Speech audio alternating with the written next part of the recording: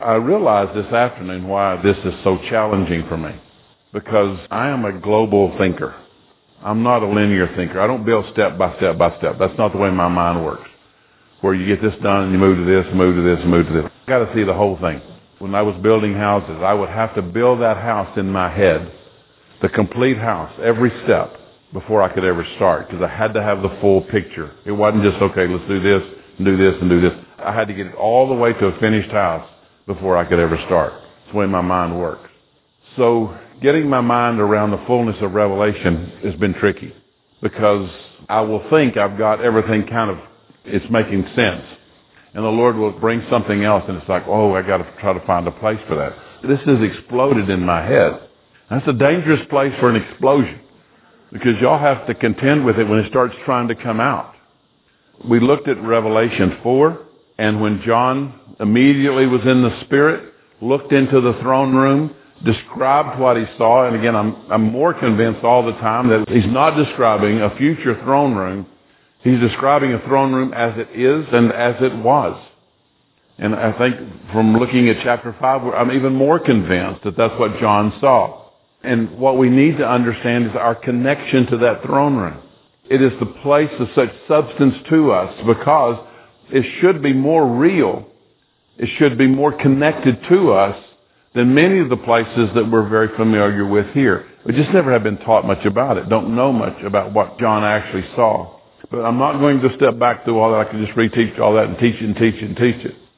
But he was like standing here, describing the people and describing this room. But in Revelation 5, he starts describing a particular event that's going on in that throne room. As I have shared several times, I have just never seen revelations like this.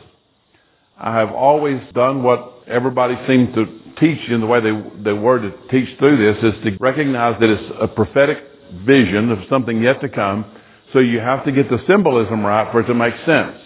Well, investigating it differently, the symbolism is still important. I can't negate that. But I have found some things here that have just become so clear to me, and some that have not become so clear to me. Well, I want to talk about one tonight that has not become real clear to me, but fascinates me. And before I kind of even get into the balance of Revelation 5, I need to take this topic on for just a minute, because to me it answers some of the scripture that we've read and heard falls into place. Our typical concept of the separation that happened, that's the universe in a box. And at one time, all things in heaven and all things of earth were together. Again, I believe when God was walking with man in the garden, it's because the presence of God and the walking of man was in the same place. So I can see that as being possible. But when there was sin, our typical picture says, okay, that which is heaven and that which is earth now has a space between them. That's the way I've always seen this separation. And that, yes, the Holy Spirit is the connection now between heaven and earth. But described in our minds as two separate geographical areas. Again, what in the world difference does it make? The Lord began to show me was that this separation is not the separation as he sees it, that actually occurred in Genesis. How many of you knew why he wouldn't let them back in? That the reason he couldn't let them in to eat from the tree of life, according to Genesis 3:22, 23, and 24, was that because now they knew the difference between good and evil. Basically what he's saying is they've taken this step and now they're sinners. They've taken this step and now they are in a sinful condition. If I let them eat from the tree of life, then that means they will be in that sinful condition for an eternal life. So he couldn't let them back in so that they couldn't eat and stay in that eternally. And it makes sense to us because we know when we are saved and our sin is dealt with by God, by the blood of Jesus, when our sin is dealt with, he then can give us eternal life. He couldn't give it to us prior to that because that would have meant I would have been in an eternal state, in a sinless state. So when our sin was dealt with, then he can give us the gift of eternal life. For God so loved the world. What did he do? He gave everlasting life. These things began to connect. We began to recognize this is why God couldn't let them stay in the garden, because they would have eaten from the tree of life and been in that awful sinful state for eternity. It was an act of love. It was an act of kindness for him not to let them back in.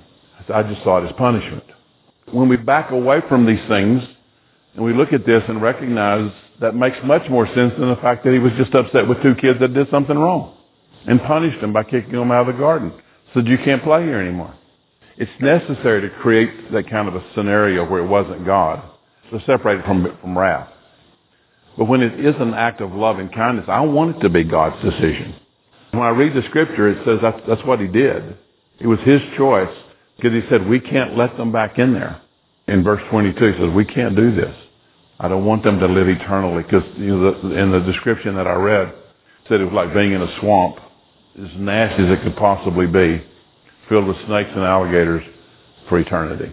That would have been the state that he left them in. We read scriptures like in Ephesians that says that we have been seated in heavenly places. That's said as a statement in the past tense, already done. It's very difficult for this to make sense to me. So what I realized was that on the earth there was a place called Eden. And even though that it was sealed, it was still surrounded by the earth. That was the beginning of a picture. What if the separation that God created between heaven and earth, and this separation that was created by sin, what if it was this place still held within the content of everything else? And what if this was a spiritual separation? Because what did Adam lose? He lost that spiritual relationship with God where he could walk with God. So the separation was what was lost was what it would take for man to walk with God again. What difference does it make? Well, if I took somebody who was on the earth and heaven is completely separated and they could walk from corner to corner and back and forth, they would never cross through heaven.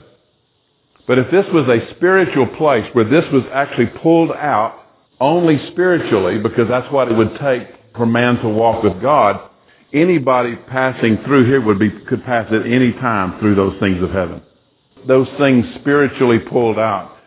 And what if, when we're saved, we actually get to reside in there again? Because these 24 elders, as we've talked about, represent the saints currently. That won't work in this scenario. It will in this one, because we've read several times already, where is this throne? It's in us. So some of these things can begin to make sense if we create this kind of separation, pulling this out from everything in the universe, which makes much more sense that God would lift that hold away from us, that which would allow us to walk with God. We know Adam and Eve still had physical bodies. They still had a soul. It was the spirit that was affected that day. It was the spirit that was dead.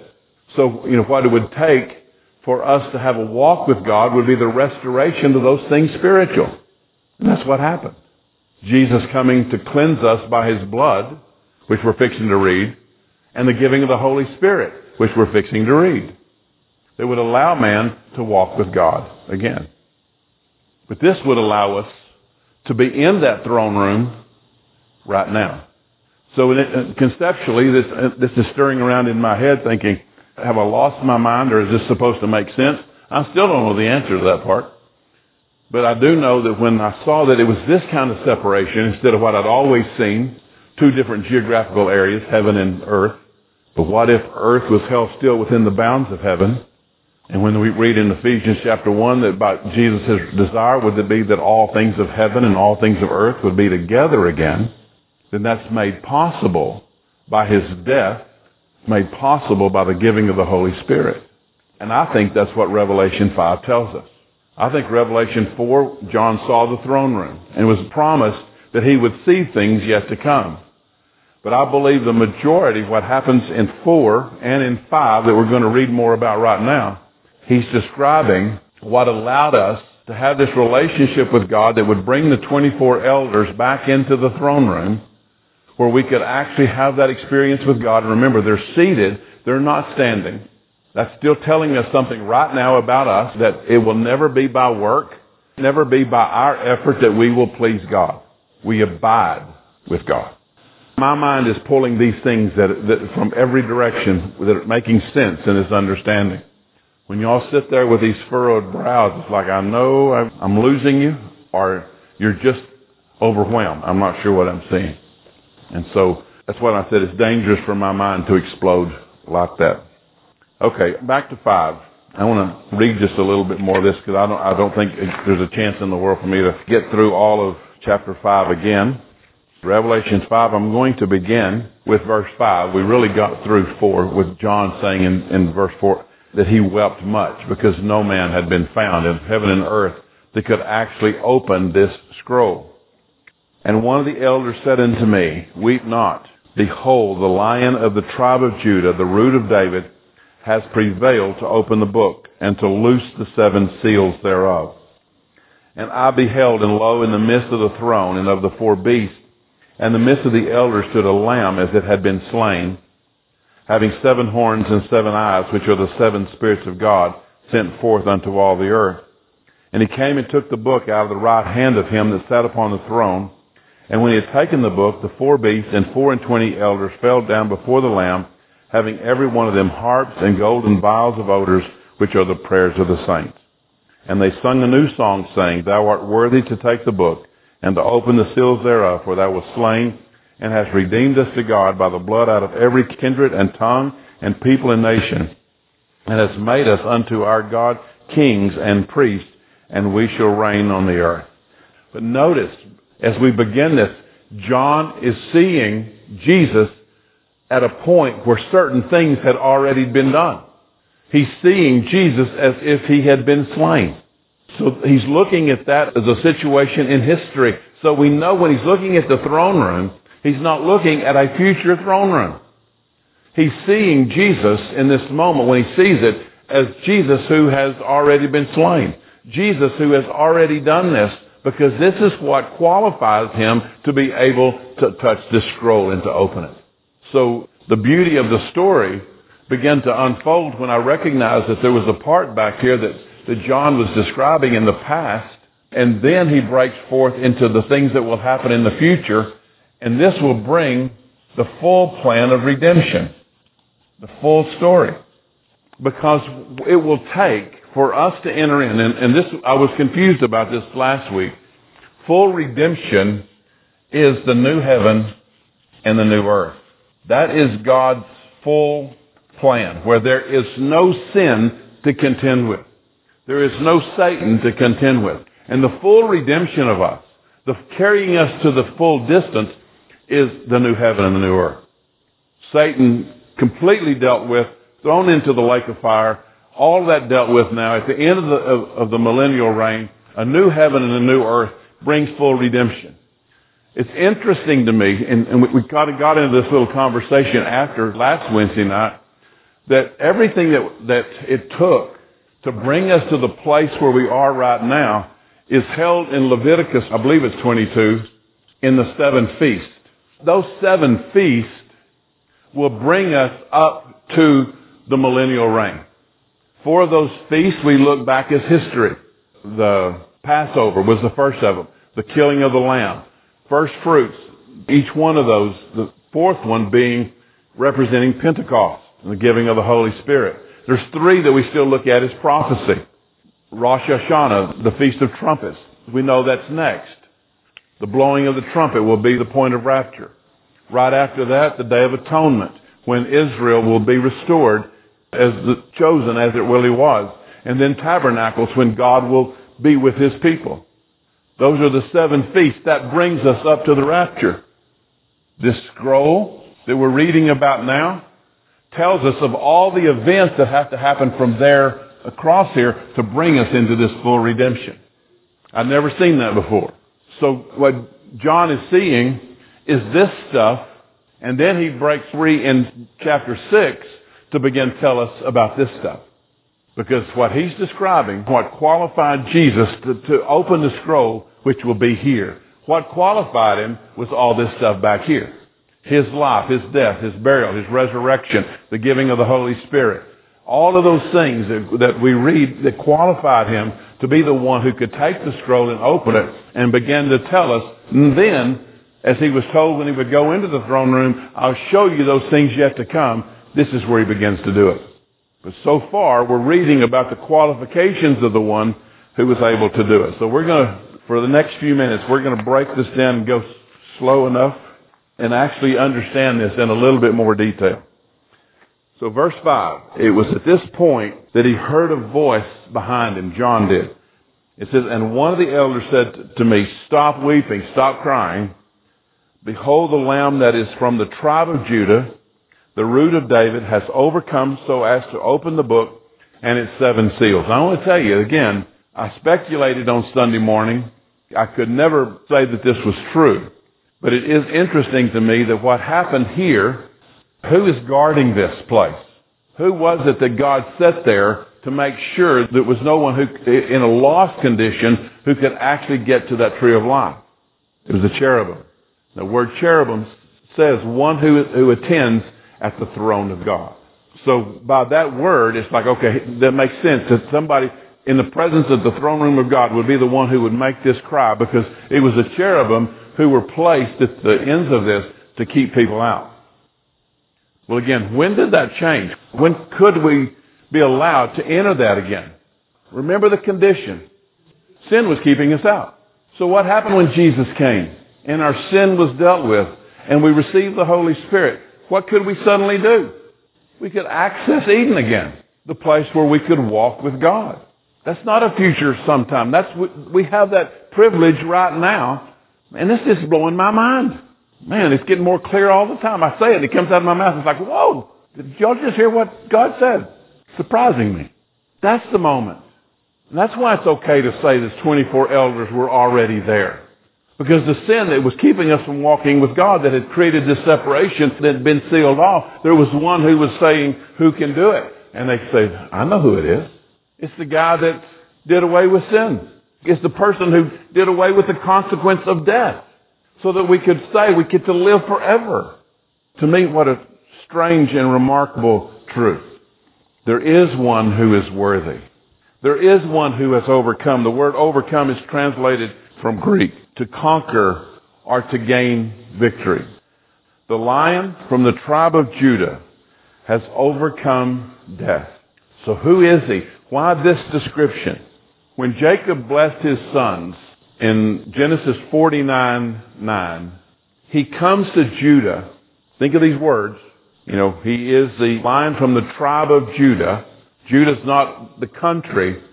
Judah is the person, the son of Jacob, whose name is Judah. And he stops in front of Judah and he calls him the lion's whelp. The word whelp means cub.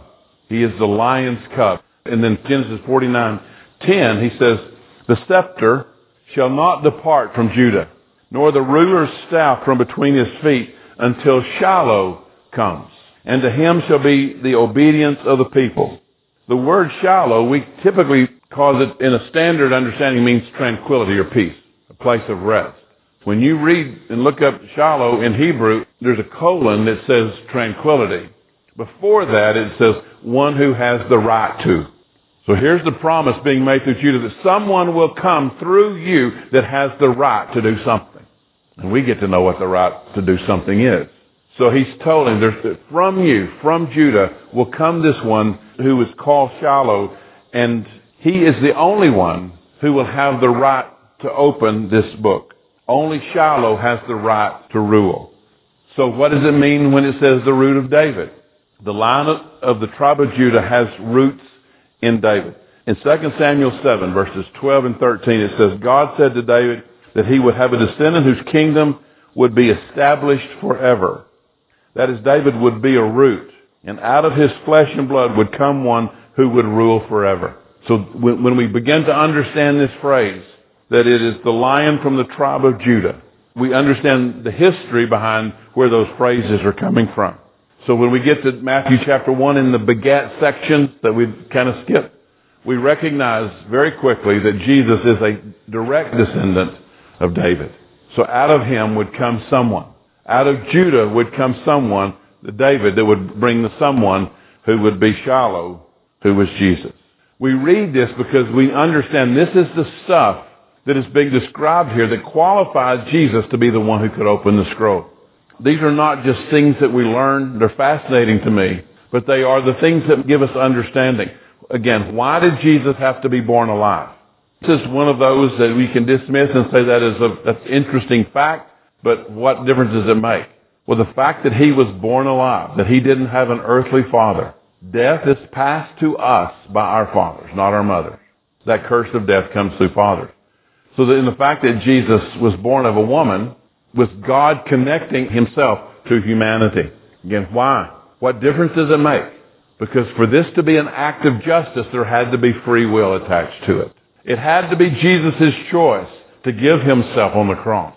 His life couldn't be taken. It had to be his choice. We get this from the Old Testament picture when Abraham took Isaac up on Mount Moriah, because he had heard from God that what he was supposed to do, to take him up there and that they would prepare a sacrifice. Now we get this picture that Isaac is this little boy following along, trailing behind his father. We understand by the terms used that's not the case. He was probably almost 30 years old. So his father wasn't tricking him into laying down saying, look, I've got something for you. Just lay down here and I'll give it to you. I mean, his father wasn't tricking him. Isaac was a full participant in this. When we begin to understand that Old Testament picture that this was a man fully capable of understanding when he was laid out on that table for sacrifice and his father standing there with this knife, he submitted himself in that moment until God provided a ram to be sacrificed. Jesus was a full participant. There was no tricking him into giving up his life. He was a full participant because free will had to be established. So the simple part of the criteria was that he had to be born alive, because how do you pay for death if you don't pay it with life? You couldn't offer anybody else. You couldn't offer one of us, because that would have been paying death for death. You won't get anywhere. If true payment was going to be made, it had to be life for death. He had to be someone who was sinless. If the way to sin, if for somebody to become sin, he couldn't have been sin already. Again, couldn't have been us. For Jesus, and this is even hard to comprehend, what it meant on the cross when Jesus became sin for us. That's not a phrase we should toss around easily. He became sin. Why? So that when he died, what died? Sin. If he had not been sinless, he could not have taken it on.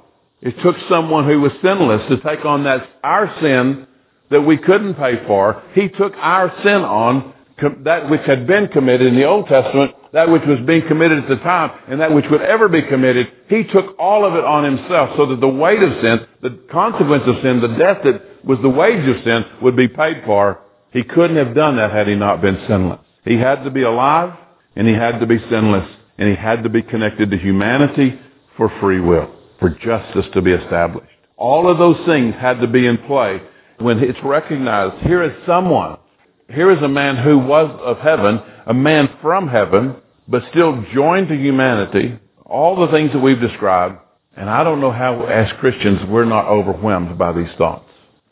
Verse 6, and he said, and I saw between, the phrase is actually, I saw in the midst of the throne, with the four living creatures and the elders, a lamb standing as if slain. So we went from the line of the tribe of Judah now to the same picture of the same person, now described as a lamb standing as if slain. So what would this look like? If we went back into the Old Testament and realized what actually happened here, they would take a lamb as innocent as it could possibly be, as weak as it could possibly be, as white, because it had to be the perfect one. It couldn't be the run. It had to be the best they had. And they would kill it by slicing its throat. So what would happen if that lamb was showing all the signs of being executed still alive, still standing? That's what he was seeing. Someone who had already gone through everything required and alive now. That's what he was seeing in Jesus. Price paid, execution occurred, alive. The lion and now the lamb, having 7 horns and 7 eyes, which are the 7 spirits of God sent out into all the earth. When did that occur? When did the Spirit of God get sent out into all the earth? Make it obvious. Yeah, Pentecost. We're still reading about a historic event, something that has already occurred. At that point, with that crucifixion, now came the cleaning of the cup, now comes the filling of the cup. The Holy Spirit sent into all the world, given as a gift to the entire world. For God so loved the world, He gave His only begotten Son, a universal gift. But in John chapter 1 it says, but to those who would receive, what still had to be done with the universal gift? One by one, we still have to receive it. The Holy Spirit was given as a gift to anyone. What still had to be done still had to be received. He didn't just drop it on them. It still had to be received. You should not at all be surprised that the Holy Spirit was sent out into all the world. In the midst of the throne with the 4 living creatures and the elders was the Lamb. What an amazing, glorious unity if we would just see it. What glorious oneness with the one who sits on the throne. Think of who's there.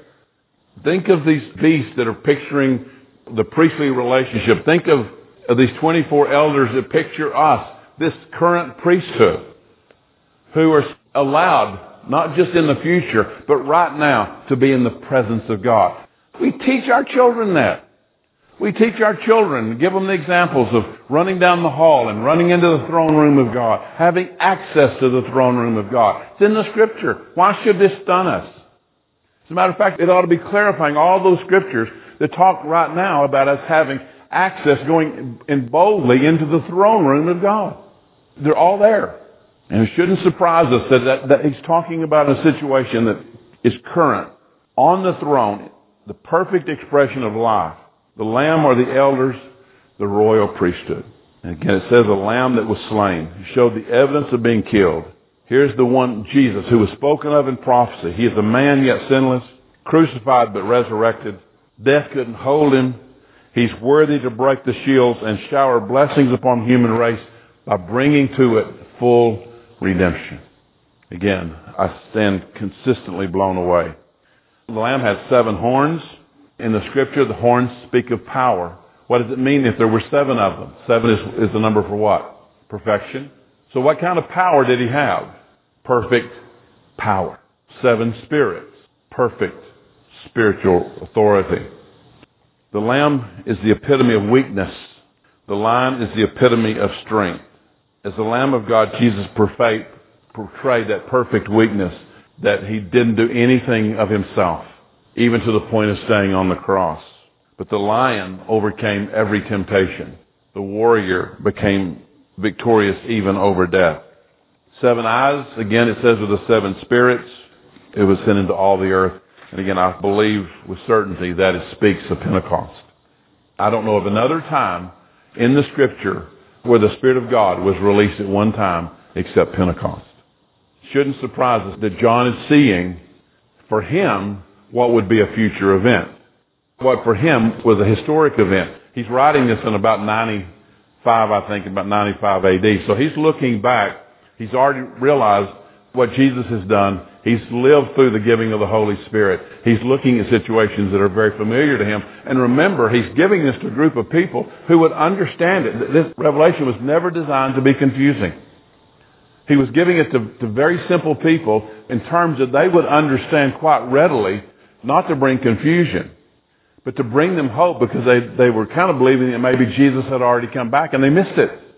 And he's giving them this assurance that no, that these things are the things that have to occur. So he's still giving them things in 95 AD that they could say, yeah, this was this. We lived through this. Our parents lived through this. So this is very common, very, very current as John writes it. Verse 7. And he came and took the book out of the right hand of him who sat on the throne. Jesus took the book containing all the instructions for the complete redemption of all humanity. Again, make notes if you haven't already. This is Jeremiah 32. I've never seen a better picture of what was on those scrolls than what we read about in Jeremiah 32. And him taking that, him buying that land from a relative, that the terms of this would be written down on 2 scrolls. I get to thinking about what was written on those scrolls. One was talking about how the payment was made. The other one was how redemption would come, because they were in exile.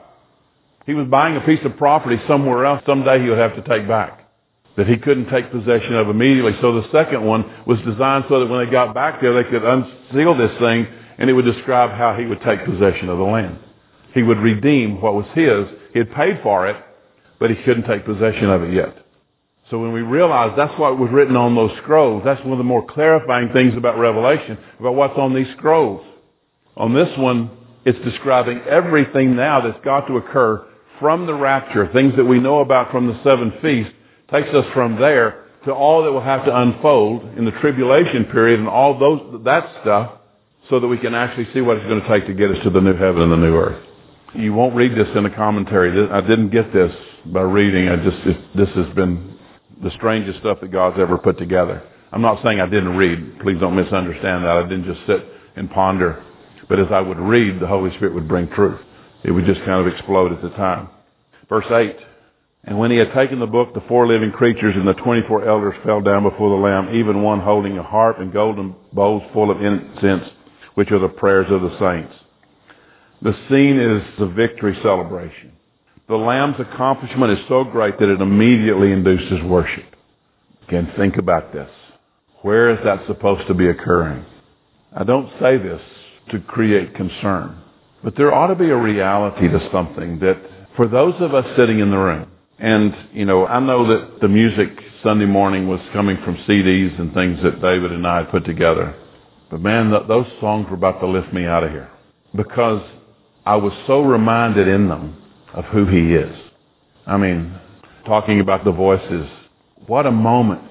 And again, to think that we're in it, not a future moment, but a moment that we're currently in. That when we think about what Jesus did, when we get a glimpse of this Lamb that was slain, still carrying the appearance of what was done, standing there and realizing that this was for me.